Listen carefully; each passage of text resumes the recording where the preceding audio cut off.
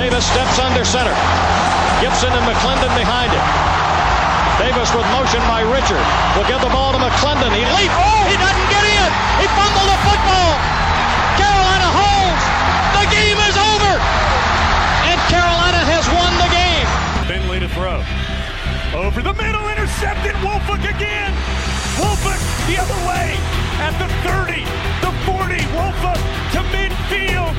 Miles Woolfolk with the pick. The Heels on the doorstep of an enormous victory. Left side of the line. Hood standing to Williams' right. Williams gonna throw. One-on-one. Davis has it. Touchdown.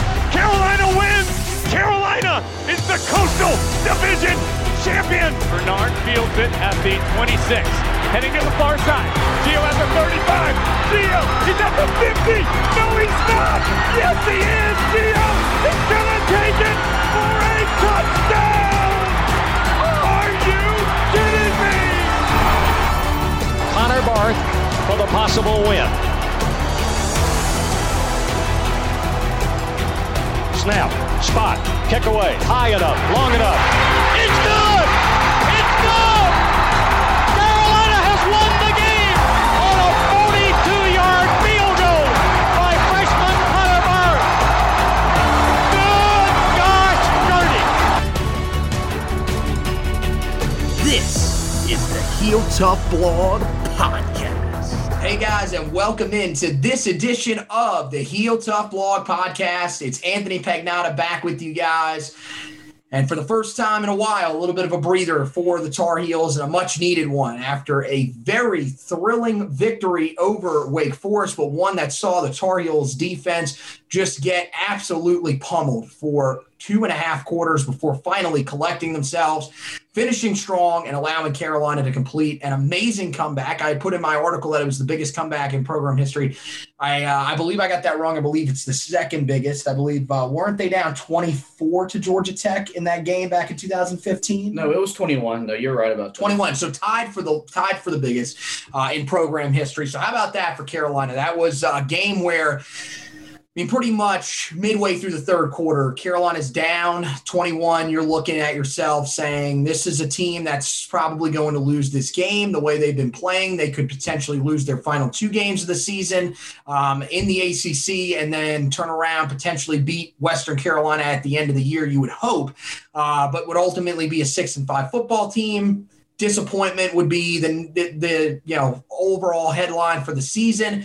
And all of a sudden, Carolina's defense woke up. Sam Howell became the guy that we were, expecting him to be when he stepped on campus, and had shown us at times last year in the fourth quarter, coming from behind and completing the comeback this time. Granted, the ones last year didn't have to come from behind as much. Not saying that Sam was the reason behind losing those games earlier this year, but really just an amazing overall comeback for Carolina in this one. And one that was, it's a thrilling one that will go down in, Lee Pace's second edition of Football in a Forest. But it's also one that you really, really have to improve upon, because there were a lot of bad that were surrounding this team as well. Yeah, I think you got to take this for what it's worth. You're happy you got the win, and the comeback is great. Carolina finally found a way to come back from being down 21. That's the third time this year they've been down 3 touchdowns or more. First time they finally came back and it completed a comeback. But you've still got to look at that film from the first 35 to 40 minutes of the game, and you got to burn it on the defensive side of the football, because that was Vic Koenning-esque bad. You made a Wake Forest offense, which, now granted, came in putting up numbers, averaging 37 points a game, but that looked like one of the top offenses in the ACC. You made a mediocre quarterback tread you and look like a guy that was on par with Sam Howell. And it was just a very long, frustrating day. And then all of a sudden, it's like the light bulb went off and they started getting stops, and one thing led to another. We just kind of compared it to, it's one of those games that Carolina will win in basketball where they find themselves down 16 to 18 points. You don't think there's a chance. They get one stop. Next thing you know, they win the ball game. And that's just what it felt like. It was like once Carolina got that one stop, it just kind of carried over from there, because the offense outside of that middle part of the second quarter or the beginning of the third was in rhythm from word go. Yes. And they were doing their job. The defense just wasn't holding their end of the bargain. And once they did, Sam Howell turned into a god and made throws, made plays every time they asked him to. The receivers did a good job fighting through contact to make plays. And they put together a hell of a comeback. But it's still something that you've got to look at and realize the only reason why you're feeling good is because you got a W. Because for the most part, you were out-coached, you were out-schemed, you were out-played, and that can't happen when you come back from this bye week. Yeah, I mean, the defensive numbers not great. Offensively, the numbers were kind of on par, both sides of the ball. You put up a lot of yards, you let up a lot of yards. Yeah. You put up 20 big plays, both, in the run game and passing game combined. Wake Forest put up 19 of those plays, 15 or more yards down the field. So Wake Forest was able to match you in just about every entity because your defense was just lost at times. Your secondary had a lot of miscommunications, which is, something that we thought could definitely happen. I mean, you still got some guys that are in their first year. You're going to have games like that. First year starters, I should say, with Don Chapman and Cameron Kelly. You got DeAndre Hollins, who had a really rough game in this, this past weekend. But again, DeAndre is a guy that, has really thrived as a rotational corner, a guy that can come in late in games or in the middle of games, help you out if you need a breather for some of your guys. It's starting to show that teams are able to start to pick him apart as he sort of gets, deeper into his start, having to start. Hopefully, when we come back from the bye week, he may not be forced to have to start that game against Notre Dame. That might go back to Kyler McMichael, or God forbid, maybe Storm Duck is somehow able to play, although that seems highly unlikely. But, I think the main thing, you gotta hand it to their coach. Defensive line coach Tim Cross was the guy that really seemed to inspire the comeback. That was one of the things that sort of stood out when we heard from Katie George on the sideline saying that Tim Cross stood up, had a really passionate speech when Carolina came back onto the field down by 14 after they cut the lead to 45-31. That really changed the pace of the game. But overall, his defensive line unit, really the front four, which isn't all on him because the outside linebackers, of course, are coached by Javon DeWitt. They did not have a good game at all, primarily Timon Fox, who played the most snaps of any of the front four guys and did not even register a single quarterback hurry or assisted tackle. He was non-existent in the game. Can't happen. Yeah, Carolina for the first 2.5 quarters got their ass kicked up front on the defensive side of the football. Wake Forest did whatever they wanted to do with them. They put them where they wanted to go. They shoved them, and it was very evident. I saw a reporter tweet that on the very first drive of the game when Wake Forest walked right down the field and scored, and that stood until about the end of the third quarter going into the fourth.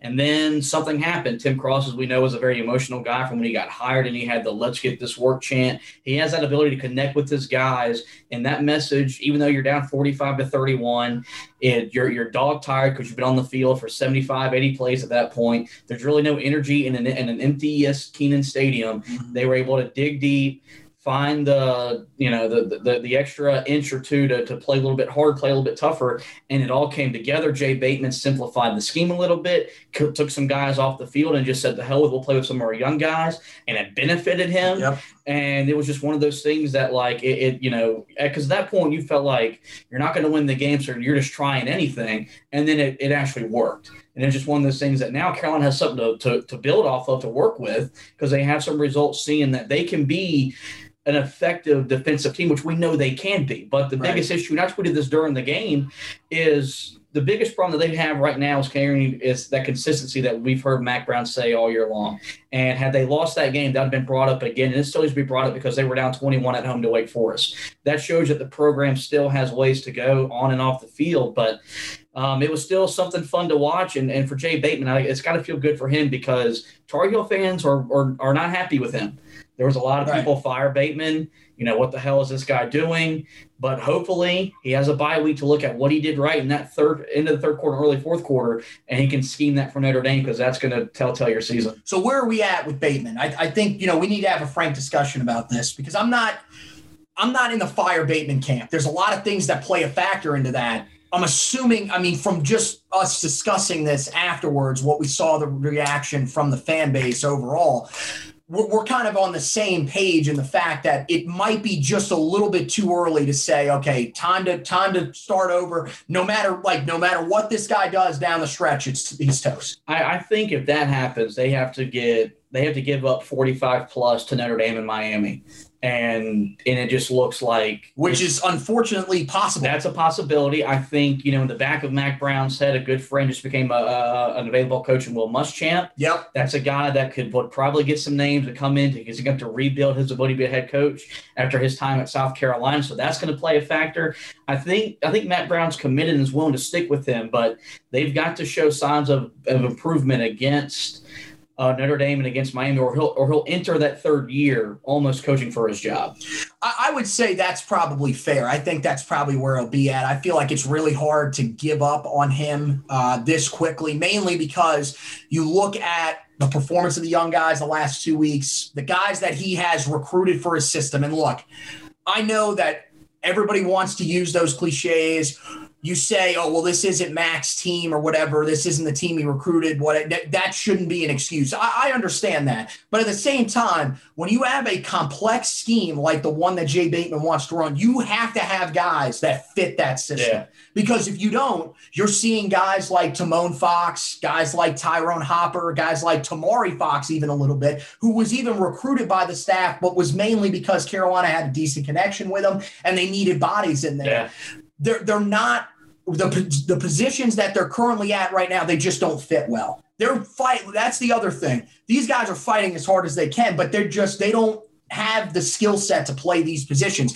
But the guys that do, or the guys that we saw prepared for it. Chris Collins took a year off last year to sort of get familiar with the system, get his body to where it needed to be to play that outside linebacker spot. He's looked good the last 2 weeks. You then talk about some of the guys up front that rotated in. I thought Kevin Hester Jr. looked great when he came in, really sort of gave this group some energy up front. I thought Clyde Pinder looked pretty good as well in the limited reps that we saw him. A bigger body, guy that's going to play more of a nose tackle type feel, kind of what you're lacking this year. Raymond Velasic is, again, trying his best to fit that position. He's over 300 pounds. He's been physical. But again, you've seen as the season has wore on with him and Tamari Fox, they had the energy early in the season to be able to make plays there. But as the season has grinded on against these bigger offensive linemen, they've gotten worn down. Raymond Velasic's gotten banged up. And you're starting to see these guys just don't fit those positions that well. The guys that are behind them that we saw rotate in this game, like Hester, like Pinder, like Miles Murphy, who's played pretty good over the past 2 weeks, those are the types of guys that you feel encouraged about. And it's probably a reason why to say, okay, you need to just go ahead and move on from Bateman. I mean, again, with the Will Muschamp thing, I think makes it really interesting. That's a conversation that I think once the season ends for sure, we're going to have a conversation about if, he's still available, if somebody hasn't scooped them up yet. And if Jay Bateman struggles a little bit down the stretch, say to ourselves, look, Will Muschamp's not going to be out there. He's not going to take a year off of coaching. And then if Bateman struggles, he'll be there next year. We might have to make a tough decision here. But as of right now, I think it is really, really hard to say after 2 years of him being there and after what you saw in year one, toss him to the street or down. So I feel like that's kind of where we're at right now. One of the other questions that was brought up, and I saw this in a couple of Facebook groups, and I think this is something that we've kind of ignored a little bit here. We've kind of put it out of our minds, but it's a very good point, and I think they have to start seriously considering with what we saw in this game. Is it time? I understand that you always want to keep your most talented guys on the field. They might feel like there's some sort of drop-off, but I feel like it's time that we see some more defensive rotation on that side of the ball, because when you rotated in some of these fresher guys, even if their skill sets might not have been up to par, it seemed like they had enough of a skill set, enough raw talent to be able to have success. I think we got to see some more of these young guys to keep other guys fresh. I don't think that's a question. I think Carolina, they'll be coming off a bye going into Notre Dame, but your main guys they're beat up at this point of the year, and they're tired because they've been on the field a lot longer than they were wanting to be. For the first month of the year, you thought Carolina was going to be good enough defensively to where, you wouldn't have this issue where guys are worn down. Well, that's not what happened. October and the beginning of November weren't kind to Carolina on the defensive side of the football with games at Florida State, Virginia, and of course this Wake Forest game didn't help them either. So I think you don't really have a choice. And all these guys are going to be able to redshirt if they want to redshirt anyway. So you don't have to worry about that. And if it worked against Wake Forest, there's probably proof it's going to work again, or you at least got to try it. And I mean, you got to just have some fresher guys out there. Even if it's 2 or 3 plays in a series, if you do that, that'll add up. And in the fourth quarter, your guys are more fresh than what they have been. Right. And if you're going to try to beat Notre Dame, a team that is going to be as physical as a club as you've seen all year, you're going to need to be fresh in the fourth quarter. Same thing with Miami. Miami's a very physical, hard-nosed football team. You're going to need to be fresh, or you're going to get pushed around, and you're probably going to get beat. So I think that's something that you've got to bite the bullet and say, look, we may be giving up talent for 2 or 3 plays here and there, but we're going to be fresher in the fourth quarter, and that's what we want to be. Yeah, and I don't think the talent drop-off is really that much. I mean, the guys that we've seen come in, I mean, big question in this game that we didn't ask yet, but I think we should ask, where was Des Evans? Great performance, career performance against Duke, didn't show up on the field. But to me, I look at some of the guys at this point, and, again, I'm not trying to bash any of these guys and say we shouldn't have them on the team, whatever. I'm just looking at this strictly from an analytical standpoint of what I'm seeing when I'm watching games. I think Chris Collins should start over Tyrone Hopper. Yes. I think he's more effective on the outside. He can help you seal the edge as a run defender a little bit better. He gives you a little more pass rush ability. He's been better even in coverage. Yeah. He almost had an interception the other day. So, I mean, some of those types of guys that you're concerned about, Jaquarius Conley at the nickel spot, I think if, in all honesty, Don Chapman hasn't been great all year now. He's banged up. I think you move Trey Morrison back to safety, put Jaquarius Conley at nickelback because I think he's looked good. He subbed in. He even had some pass rushing reps for you the other day and looked pretty good. I think overall, give him a chance. Again, we're not saying, okay, switch him in. Now this guy's playing the whole game. He's playing 80, 90 snaps. You can rotate the young guys with some of the veteran guys, but get some of these younger players on the field, especially the guys that have come in and have done what they've needed to do, have proved themselves to you, and are probably sitting on the bench and maybe rightfully so, saying to themselves, well, what did I do to lose reps? I mean, I thought I looked good when I went out there.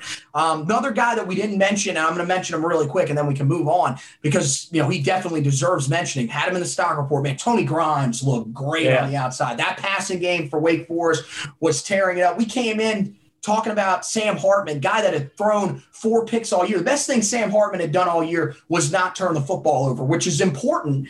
Didn't again in this game, but he came in with 4 touchdown passes all year. He threw 4 touchdown passes in this game alone. So they were picking apart this secondary. You throw in the reclassified true freshman.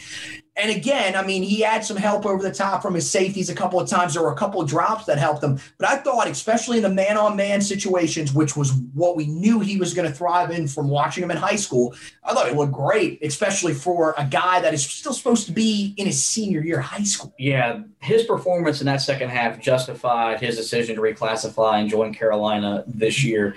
And you got a glimpse of the guy that for probably the next 2 years will be a lockdown defensive back, and not only the ACC but college football.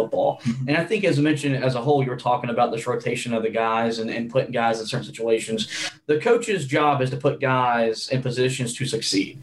And if Jay Bateman's being honest with himself, he hasn't done as good of a job this year as he did last year. And so maybe he takes maybe he takes this week off and looks himself and has some self-reflection and saying, I've got to be better at what I'm supposed to do.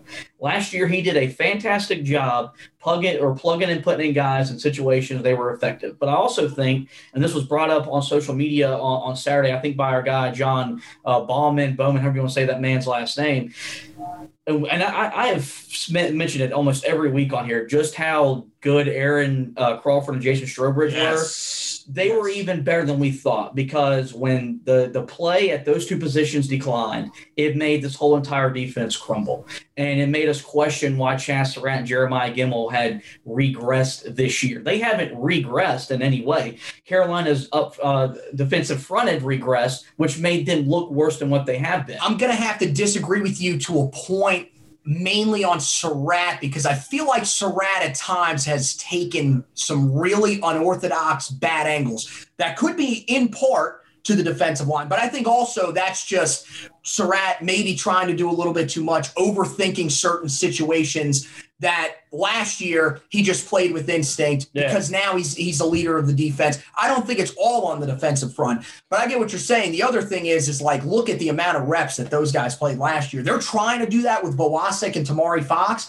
but these guys are undersized. They don't have the stamina, which in part is not their fault because you had a COVID offseason where you couldn't condition yourself like normal. You can only do so much conditioning running out in front of your house with a mask on because you don't want to run into Janice walking her dog and get possible COVID contact. I mean, that's the problem that you sort of ran into this year. But yeah, no, I mean, that's a great point. I mean, at the same time, again, I don't know if the way that the schedule is set up now, I don't know if we're going to see those types of performances against Notre Dame and Miami. I'm hoping not.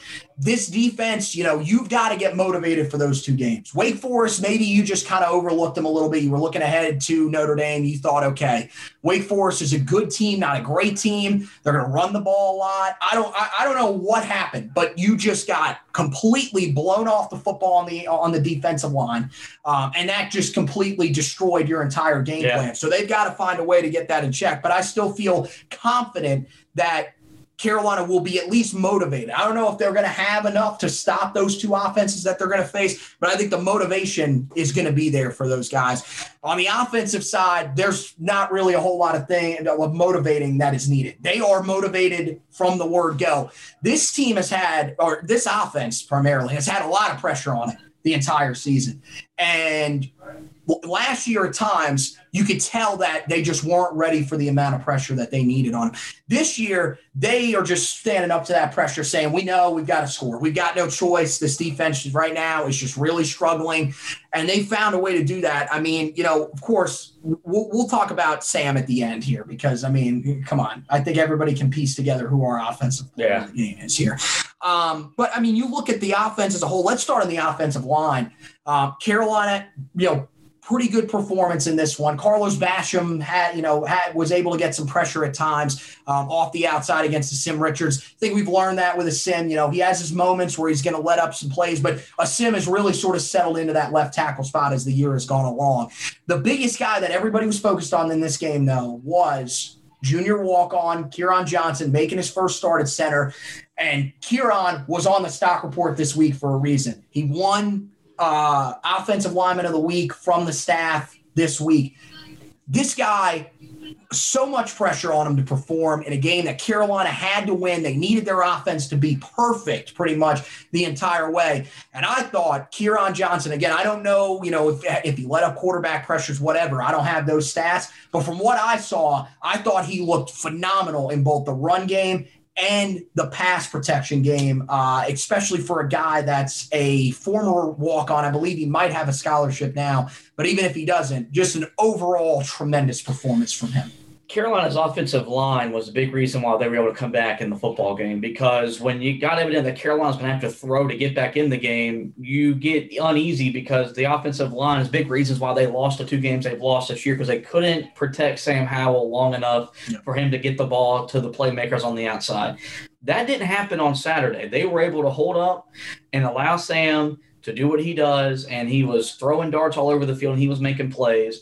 And I think the thing that was pretty interesting to see is a lot of times when you see an offensive line that has to get back into one mode where they're just getting back in the pass blocking stance, and then you switch it up and you start running the ball, because once Carolina got within 14, they felt that they could run the football again. They were still blowing Wake Forest off the line of scrimmage. And so that's the thing is Stacey Searles, and a few weeks ago after I was pissed off at Virginia, I was adamant about his job needed to be on the line because they've been inconsistent. They've been very good since then, and he's done a really good job with a ever-fluctuating group of guys rotating in and out of that lineup to give Carolina a chance week in, week out up front.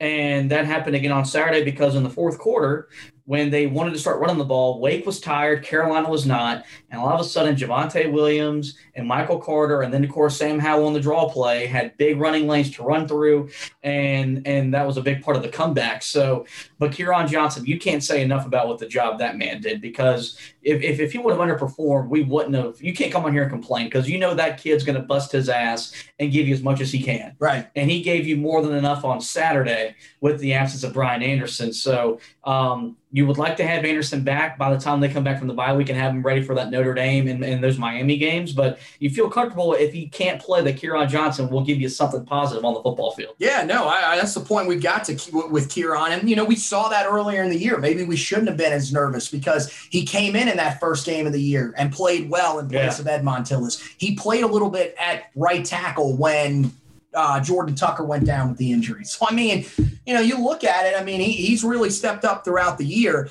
You talked about the running game. It's kind of interesting. Slow start, mainly for Javonte Williams. Didn't really do a whole lot early on. Still finished with over 100 yards rushing. Did exactly what he needed to do. You're talking about a guy that, couple of circumstances. Early in the game, this is one thing. We have been very critical of Phil Longo on this show. We've been people in general have been very critical of Phil Longo with his strategic play calls at times. And there were some things you could scratch your head about in this game, mainly the goal to go situation when it was 2nd and goal from the 3. You decide to throw it, take a sack, and then run the ball on 3rd and goal from the 10.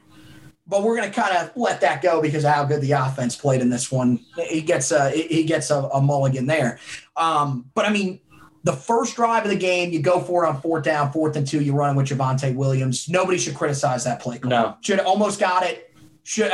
Pretty much should have had it. Had an offensive lineman went and pushed him, he gets the first down. End of the first half, he another 4th down conversion. Then, of course, they throw the deep ball to De'Ami Brown. You choose what you thought on that one. I thought, by the rules, hits the ground. It was a catch because the tie goes to the receiver. But, whatever. That's another one of those ones where even if it was just intercepted outright, you weren't going to get overly mad because you're, again, trying to take a shot on a defense that had let up a bunch. But he ends up picking up that one, could have led to something before the half. But the big one was on the drive that tied the game, 3rd and 5, inside their own territory. Carolina hands the ball off to Javonte, picks up 8, gets a first down. I don't think anybody, even at that time, was complaining, what are we doing? Yeah. This guy has gotten to that point where if he knows the situation, 3rd and 5, he knows I've got to pick up the first down. He will run through the entire defense to pick up the first down, and he just continues to get the job done. The numbers aren't flawless, but again, he finds the end zone in this game. That's 8 straight games with a touchdown to start the season. The last Tar Heel to have a streak of that long on the ground, Giovanni Bernard. It's just you don't see that type of stuff. And then you got Michael Carter, again, not a spectacular day, but still, when they needed him to step up and make plays, Michael Carter stepped up and made plays, has the long touchdown catch that, really gave Carolina a little bit of hope in the game as well. Those are the types of things that you're looking for from your running backs, even on a day where they weren't utilized as much as they normally are. Yeah, no, their ability to impact the game in both the run and the pass game was felt in this one, and it's why they're being mentioned in the same breath as Reggie Bush and Lindale White. While that might be a bit of an exaggeration, their numbers are that good where they're supposed to be compared with those two guys, and we all know what those two guys did for USC back in the day. But Javonte, the run call on 3rd and 5 with the situation just proves the trust that Carolina has in their offensive line to get the push and what they think Javonte Williams is. And I've said it pretty much since that Virginia Tech game on. The offense goes through him when it needs to. Sam Howell is going to make the plays, but when Carolina needs to get yards, he's the one that's going to get you those yards. They're doing with Javonte what we wanted Larry to do with Elijah Hood. They never trusted Elijah Hood to get those types of first downs, which he could have. In that 15 season, he could have. In that 16 season, I think he probably felt that, and that was part of the reason why he just didn't show up every play. So, it was a very, and I think the thing about the comeback was that they came back and they tied the game.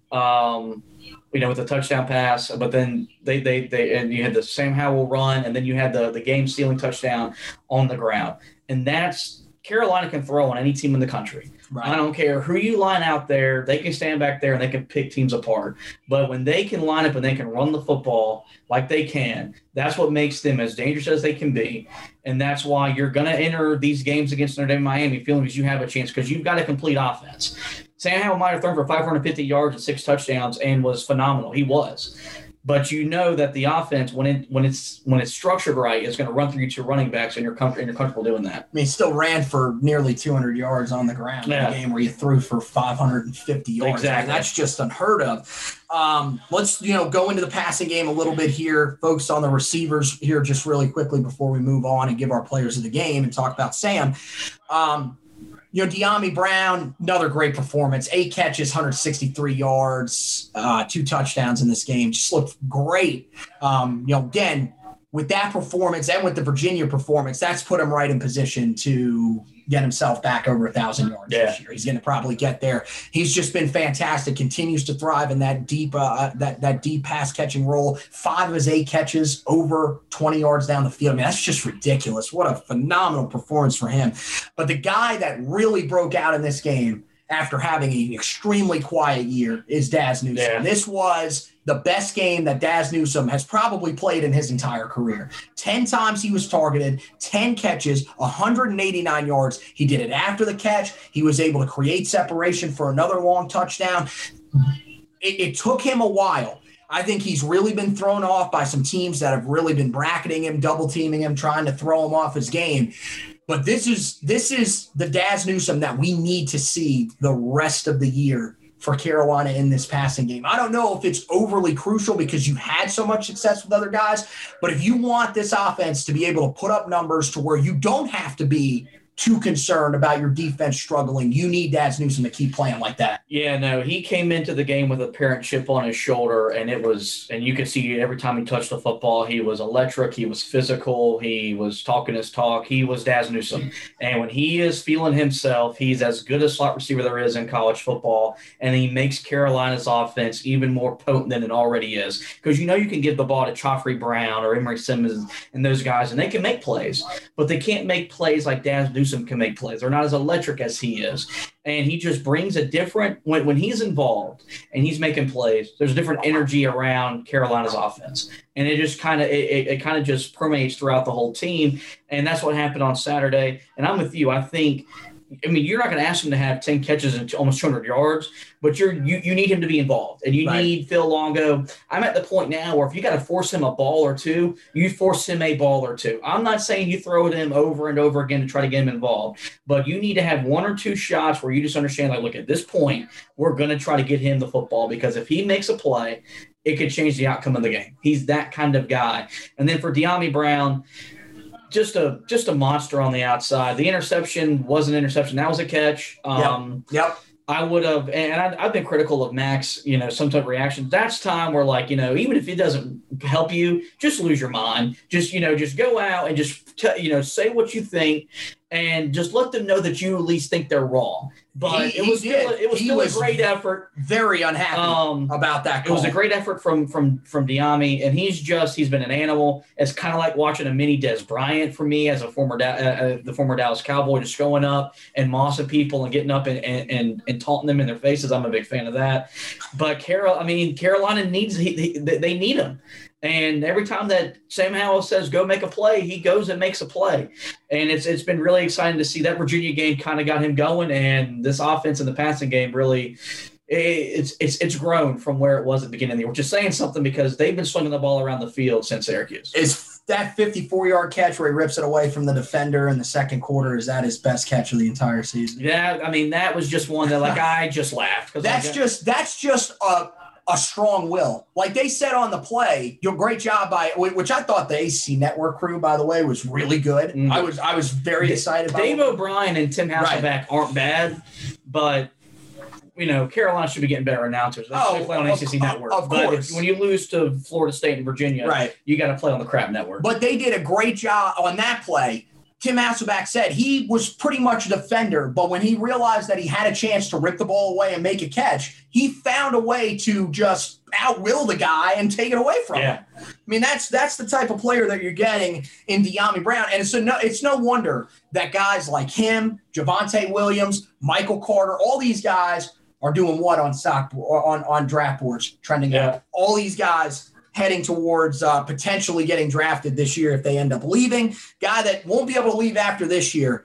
And man, we're happy about that. Sam Howell, we're just going to go ahead and say it. Offensive player of the game, Heel Tough Blog offensive player of the game. Not even close. Look, Daz, great performance. Dyami Brown, great performance. Sorry, not even. I mean, this is one that afterwards, former Tar Heel record holder for passing yards in a game and Tar Heel great quarterback Marquise Williams said that the man should have a statue built for him outside of Kenan Stadium. And I'm going to be honest with you. It's at this point, it might not be as wild as once thought because this man has 61 passing touchdowns already in his career. That is tied with Marquise Williams. And guess what? He's still got 3 games to go, guaranteed in his sophomore season. Could have a bowl game or potentially the ACC championship game if enough things break right. 550 yards passing in this game, program record. 6 passing touchdowns in this game, program record. 1 rushing touchdown on the ground. First quarterback since Lamar Jackson to have 6 passing touchdowns, 1 rushing touchdown in a game in ACC history. Also the only other guy to do that. Him and Lamar are the only 2 that have ever done that. 7 total touchdowns in the game, program record. So, I mean, everything that this guy did was fantastic statistically. And then you just talk about some of the throws that he was making. Some wise ass on social media wanted to tell me that, well, you know, his receivers were wide open. Why shouldn't he be hitting them? Well, first of all, you moron, this is how it works. For Sam Howell to have those guys wide open, what has to happen? He has to execute the RPO. Our offense is heavily based on the RPO. How do you think some of these guys get open? Because of his understanding of the offense and his ability to execute it. He also has to make the throws. Go back and watch games last year, primarily that game against Pittsburgh. He had a couple of overthrows in that game. This guy played about as good of a game as you could ever hope for. And what was the other thing that we saw from him in this game that we did not see earlier in the year and was something they were focused on working on him with? When you're under pressure and there's no one open, throw the ball out of bounds. He did that multiple times in this game. All of them you could live with. And overall, it made for the best performance of his career. And I don't even think it's close. He was fantastic. Put this team on his back. Yeah, he did all that, and he made me tweet the F-bomb in a positive manner after he ran the touchdown in. I referred to him as 7 God. Well, I mean, doesn't have the ring that it doesn't say him as 10 God, but not quite. He's better than Mitchell Trubisky. He deserves a statue. Yes. If Carolina is going to stay nationally relevant for the next 5 to 10 years, Sam Howell is the reason why. We understood why there was such an importance on flipping his recruitment, getting his ass to Chapel Hill, getting that arm into this offense. And he mentioned in the offseason, what was he wanting to do? And he said he watched a lot of Joe Burrow tape and started NFL defenses. He looked like Joe Burrow did last year at LSU on Saturday. Yeah. Where he just stood back there and he made every throw Carolina asked him to make, and he made it look effortless. And I think that's the thing, is that he makes it look easy. And in reality, it's not that easy what he's doing on the football field. Right. And I think, you gotta credit Phil Longo for putting him in a position to succeed. And a lot of it is on him, is that he's not let the national noise, because there's a lot of it, get to him. Yep. There's a lot of pressure on him, and he just comes out, puts his helmet on, and plays football. He's grown as a leader on and off the field, and that's the thing about him, is that he's growing every week, and that's really fun to watch. Despite the fact he's putting up numbers and he's breaking records and he's winning games, is that he's growing every week, and he's becoming something that for our generation, he will be our Charlie Justice or our Don McCauley or our Dre Blyue. He'll be that kind of generational type player for us, and that's fun for us as fans. And it also helps that he's just really damn good, and we got to enjoy him because he only has 3 games and 1 year left in Chapel Hill before he's off the NFL. So I'd be very stunned. That was the best quarterback performance I've ever seen a Tar Heel quarterback put on. And I saw Marquise Williams torch Duke. I saw what TJ Yates did against LSU in the Chick-fil-A kickoff game that one year where he just slung the ball around. I've seen some good performance. I've seen Brent Renner. That's the best I've ever seen in my 10-plus years watching Carolina football. Yeah, I mean, every time he needed to step up, he just continually stepped up and made the plays that he had to. What a phenomenal performance from Sam Howell. Move over to the defensive side of the ball. I would say maybe this was like Virginia where we wouldn't give one out, but I feel like the young guys stepped up enough late.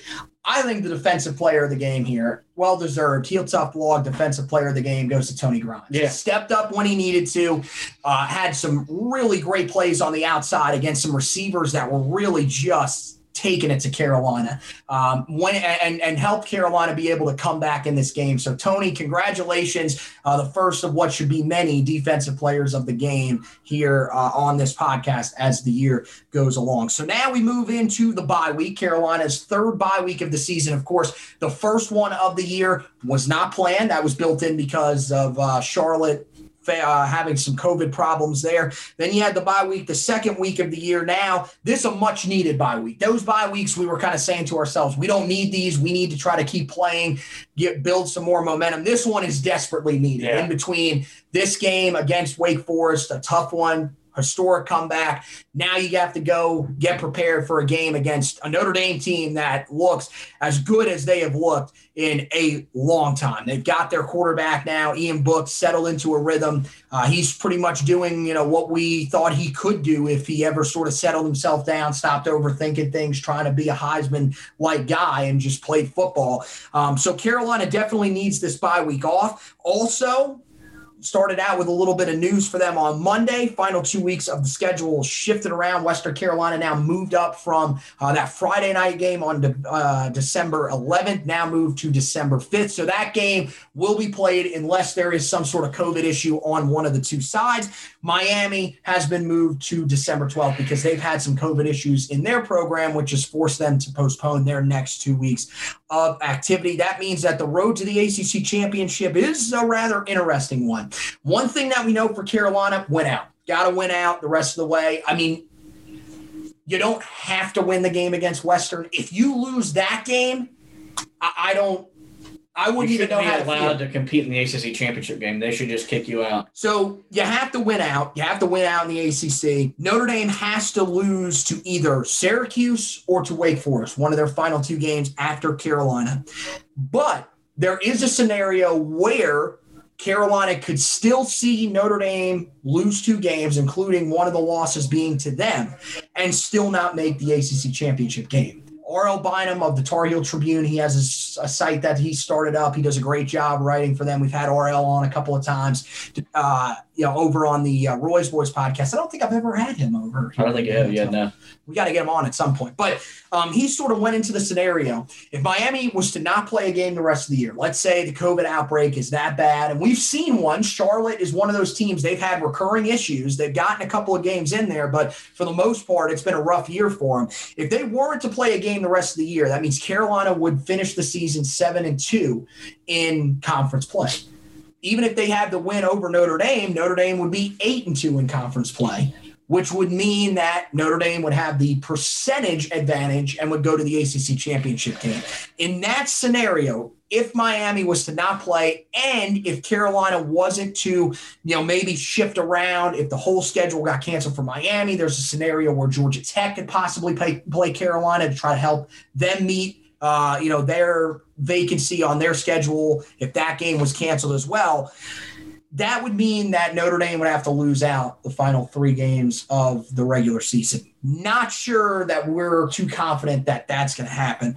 The big thing here, though, that I want to talk about just really quickly before we sort of wrap up and head out of here, when you look at the scenarios, where would you gauge your confidence that this is still a possibility for Carolina? I feel like the offense has you somewhat confident that the win out part can happen.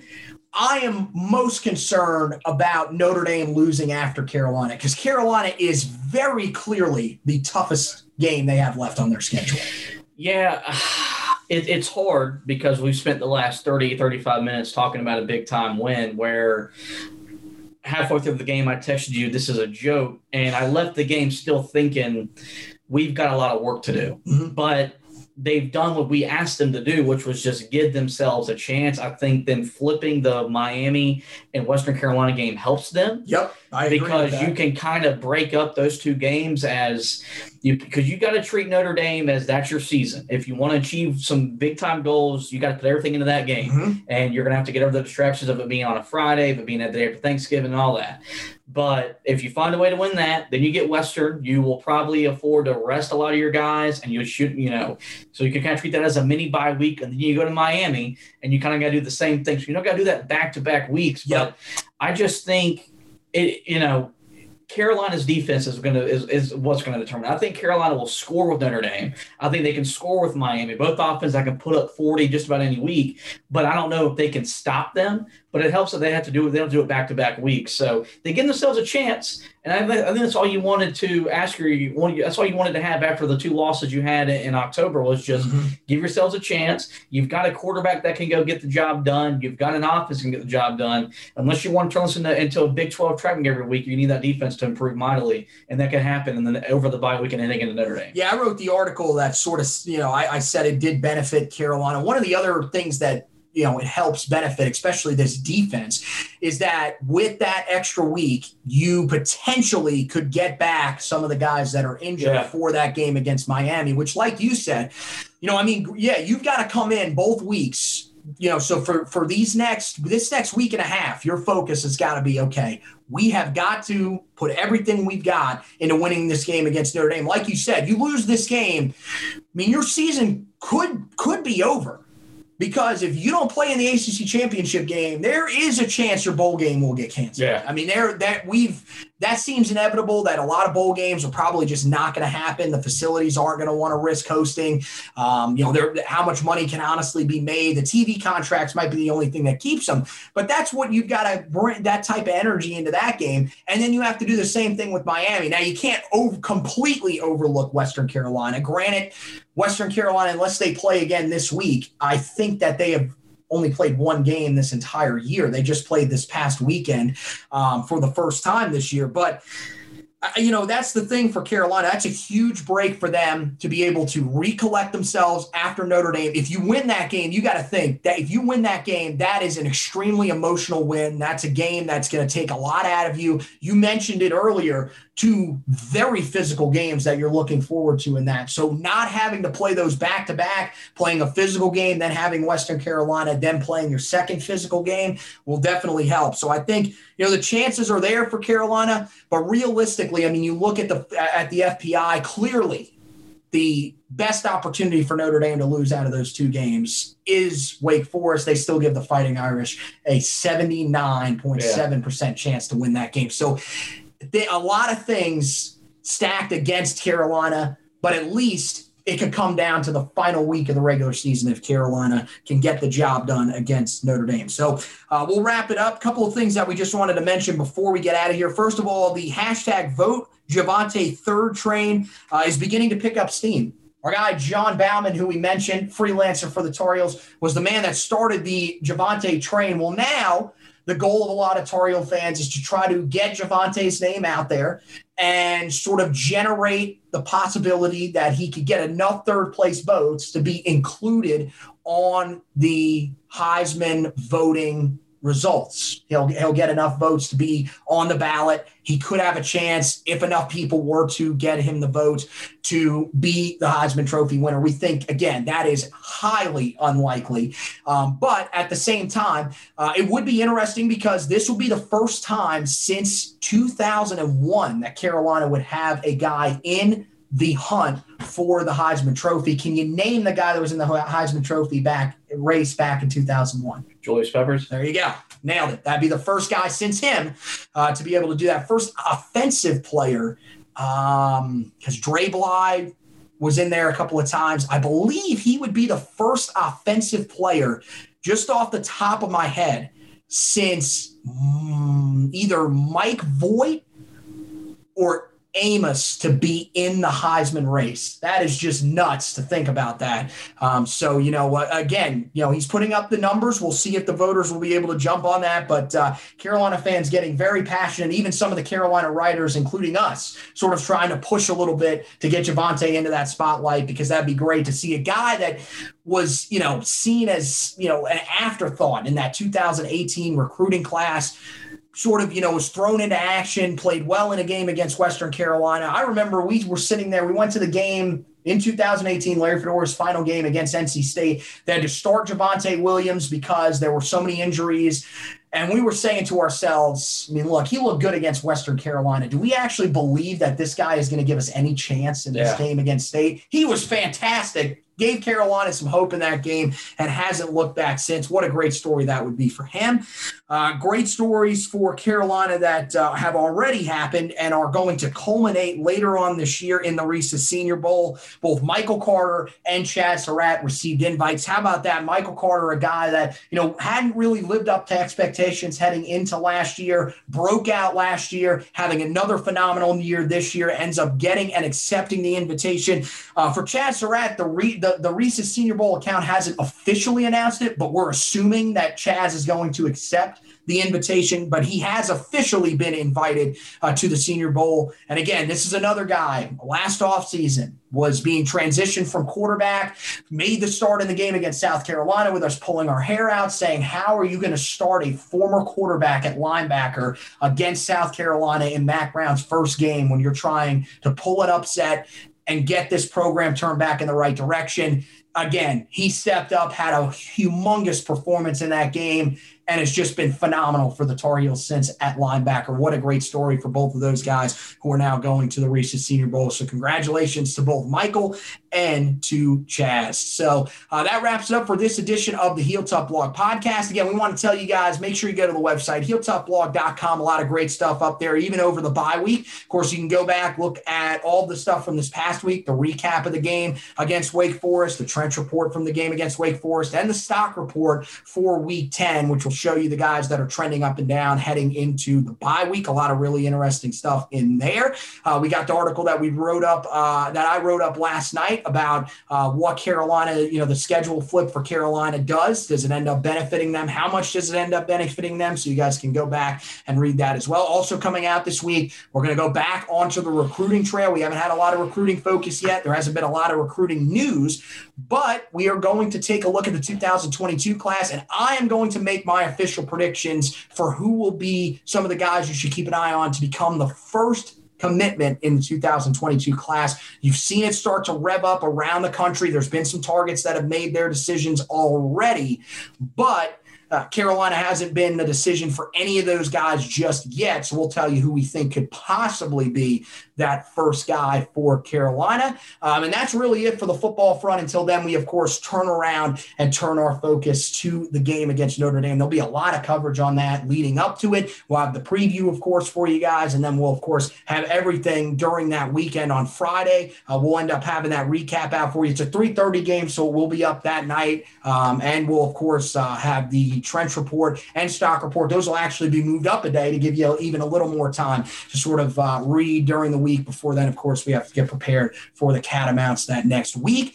The basketball team, man, they are right around the corner from taking the court, buddy. How many days is it from today before we get started, and what are you doing to prepare for the season? Yeah, night of recording, we're 7 weeks away from the season stepping off against the College of Charleston next Wednesday, 6 o'clock in the Smith Center. And we're on the verge of getting you guys about as ready as we can be. It's been a very weird offseason because of COVID. You kind of approached it very differently about how much do we want to preview for a season that may not even happen. Of course, it already got delayed, but I've already gotten a front court preview up, a backcourt preview up. We're recording a podcast tonight with our other buddy Mark Krings, previewing the whole entire season. And then next week we get back into game previews and game recaps, starting with the College of Charleston. We'll have the Maui Invitational coming up the week after Thanksgiving. Because of COVID, it got moved back a week from its traditional week of Thanksgiving slot. But, as I mentioned on our podcast, this is our busy time, and we couldn't be more happier about it, where we're writing football, we're writing basketball. They're only going to overlap for a little bit this year, but really excited to see these guys. There's a lot of good good stuff coming out about this team,